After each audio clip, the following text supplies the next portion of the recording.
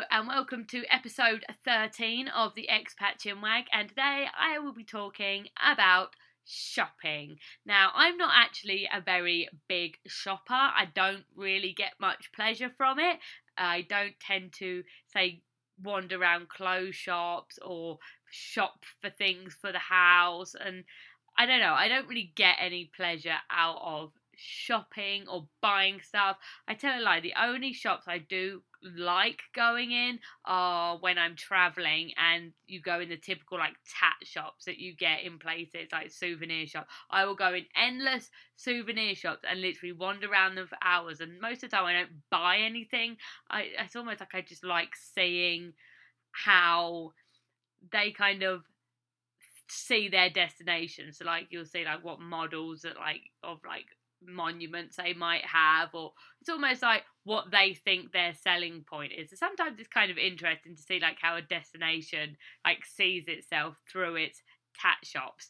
But yeah, other than like normal like clothes shopping, I don't really tend to do it. It's like I only buy clothes with, say, something's like like its life is done. It's like it's dying. It's like I've worn it to the point where there's no turning back. It's like if you've watched the audio, like the visual versions of these podcasts, you will see that most of the time I'm kind of in the same clothes. It's like I have the same few clothes that I'll like wash and wear. I don't wear the clothes that I tend to film in for like work. So I have like my work clothes, and then by the time it gets to the weekend, it's like I only need a couple of changes of clothes. It's like I don't need anything else. So yeah, I don't tend to shop much. But one of the biggest differences that I've noticed is that the sizes are different from here compared to like back home in England. Say in England, for clothing, if I wear a size 10 at home, in America it tends to be a step down. So if you're a size 10, you'll then be a size 8, which is quite good. When I first got here, I was like, size 8, that's good.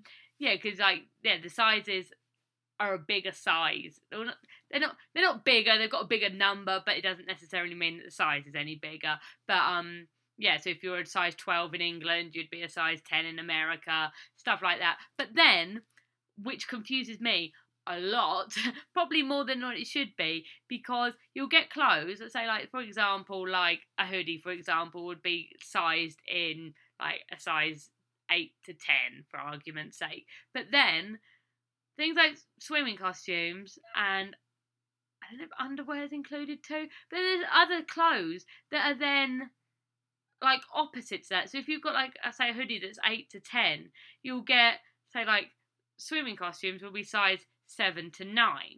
So it's really quite awkward that, say, if you find, like, I don't know, for example, maybe if you wear a size 8 to 10, it's a good size for you and you're a 9, say, for example, like you might kind of be like a size 9, which is like a middle size. Yet if you buy a swimming costume in size 7 to 9, it then might be a little bit too tight, because like you're the top end of size 7 to 9. So it's really weird how it's like there's different items of clothes have different sizes. It's not just like a size 10. So say at home, if you buy, I don't know, a size 8 in jeans, for argument's sake, and then you buy a swimming costume, you'll get the bottoms that are a size 8 or whatever size you want. It's like they're still labelled with the same type of size. So that confuses me. And then some shops as well, they use a small, medium, large, and I don't. That puts me off. It's like I'll walk into a shop and see it's like small, medium, large, and half the time I just walk out again, because I know that, like, if, for example, I do a lot of my shopping in Walmart, it's like no shame. It's like I quite like Walmart shopping. It's cheap. It's, it does the job. But like you go in there, it's like, right, I need to look for a size 8, and you know exactly what you need to look for, and you can get it, get out, and go. Whereas at the moment, it's like I don't know what size I would be. It's like I can't walk into a shop and be like, oh yes, I'm a small, or oh yes, I'm a medium. Like sometimes, like if there's like an order, like say if you do like a 5k run, it says what size t-shirt are you? It's like usually I will be a small, but it's like when you've got like like jeans that are labelled as a small, are they even gonna fit? It's like jeans are bad enough as it is. It's like I it's now the end of summer, so I can't wear shorts anymore. And the jeans that I bought, it's like you go in there and you obviously get the waist size, so you get like the 10, the 12s, the 8s, or whatever. But then you also get the different leg lengths, and it's like you get like long, regular, petite, and that. So it's a bit of a pain. It's like I don't really like jeans anyway at the best of times, and I can never find any that fit me because like these ones that I'm wearing now are like the regular leg, but the regular leg is too long for me. So it's like they fit me around the middle, they fit everywhere else great, but they're about 2 inches too long, which is annoying because they keep dragging on the ground. But then if I buy the petite version, which I then bought this like almost like the same jeans in a different colour but in petite, they're then too small. So when I sit down, they shoot up really high. So it's like I can't find a happy medium of jeans. So that's why I like wearing shorts. It's like I like being warm and being in a warm place all the time because then I can just wear shorts. So I don't transition well into winter just because I can never find bottoms that fit me properly. And that annoys me. But yeah, so after clothes, you've then got shoes. Shoes are a different size too. Which crazily enough, where say the English sizes are a step down here, so a 10 is then an 8 in America. In shoe size, you actually go up. So, say for example, say back home I would be a 6. Here I would be like a 7. It's like you then go up a size. I think that's how it works. I can never remember because again, shoes are just a nightmare to like find ones that fit without trying them on. So yeah, I think I was a 6 at home, but here the shoes are then a size up. So you have bigger feet, but you technically have smaller bodies. So it's like it's very strange that like it's not. You would think if that's how the sizes are, you would think everything would be a step down. So if you're a size 6 in shoe in England, you would think, well, because the clothes step down, you'd think maybe the shoes would step down as well, but they don't. It's like the shoes are then a size bigger, whereas clothes are a size smaller. So that's really confusing. It's like, even still when I go bowling, it's like, and you have to ask for your shoe size. It's like, I don't really know. Because sometimes you'll get like a size and it just doesn't really fit. So you think, oh, I'll try that size. But maybe that's just bowling shoes, because bowling shoes are just, they're not the most attractive thing in the world.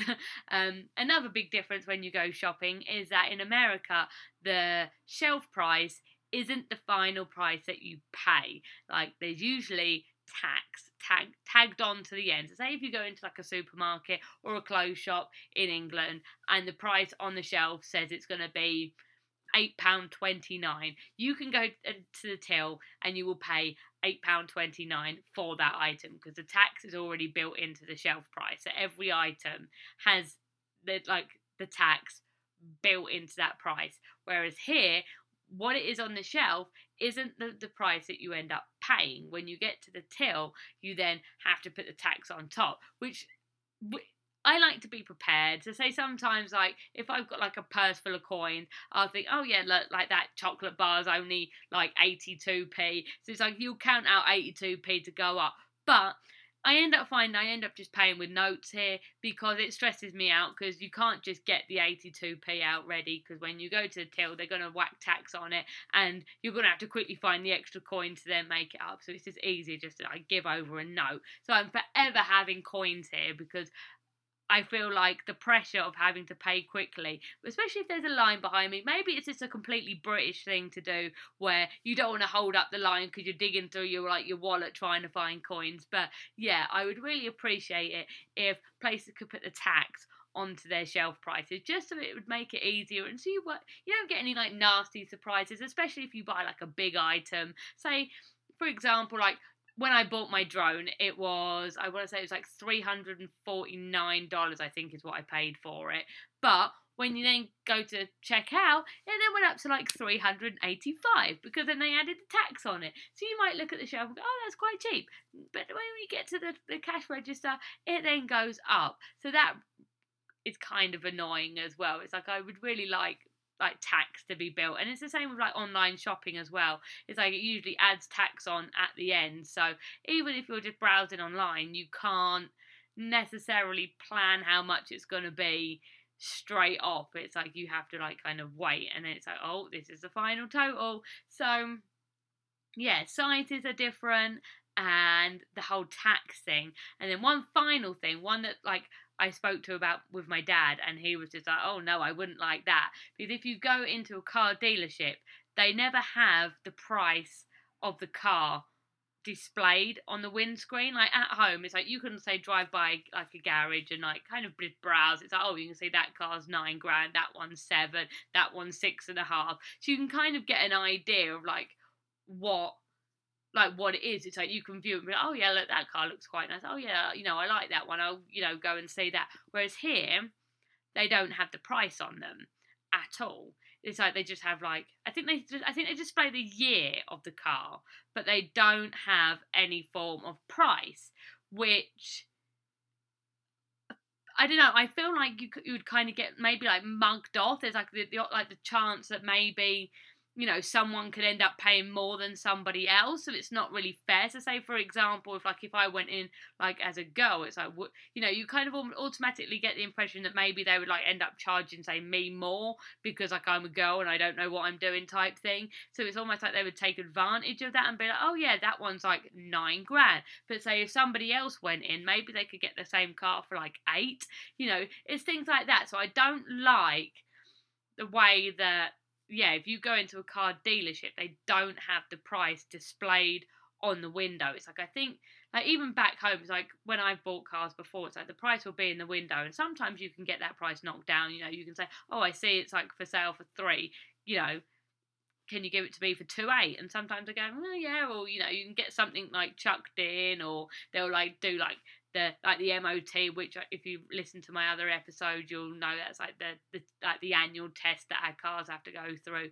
So it's like you can sometimes get things like thrown in like for maybe the price, or you can get it down, so it's not exactly the final price, but at least you've got like some form of like guideline. It's like you can kind of see what it is. So if you are in like the market for a new car, you can kind of look and you might go, oh yeah, I'll have that one. That's not a bad price. Whereas because it doesn't have a price on it, automatically puts me off of wanting to go in, because you think you don't want to waste their time either. If you see a car, you don't want to go and go, oh yeah, I like that car, and then they're like, oh yeah, that's 30 grand, because you're like, okay, yeah, that's well out of my budget, see ya.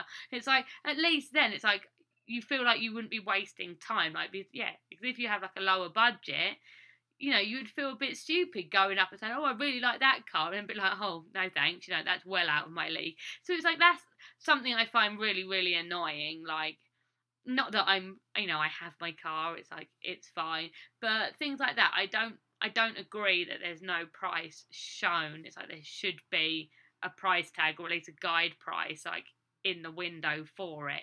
So yeah, they're just some of the differences when it comes to shopping in England and America. My next podcast will be all about Thanksgiving, so kind of still in the shopping thing, because I will be mentioning about Black Friday in there as well. But yeah, I'll be talking about the traditions or kind of how I view Thanksgiving and Black Friday as an expat. Thank you for listening, and I hope you have a great day. Bye.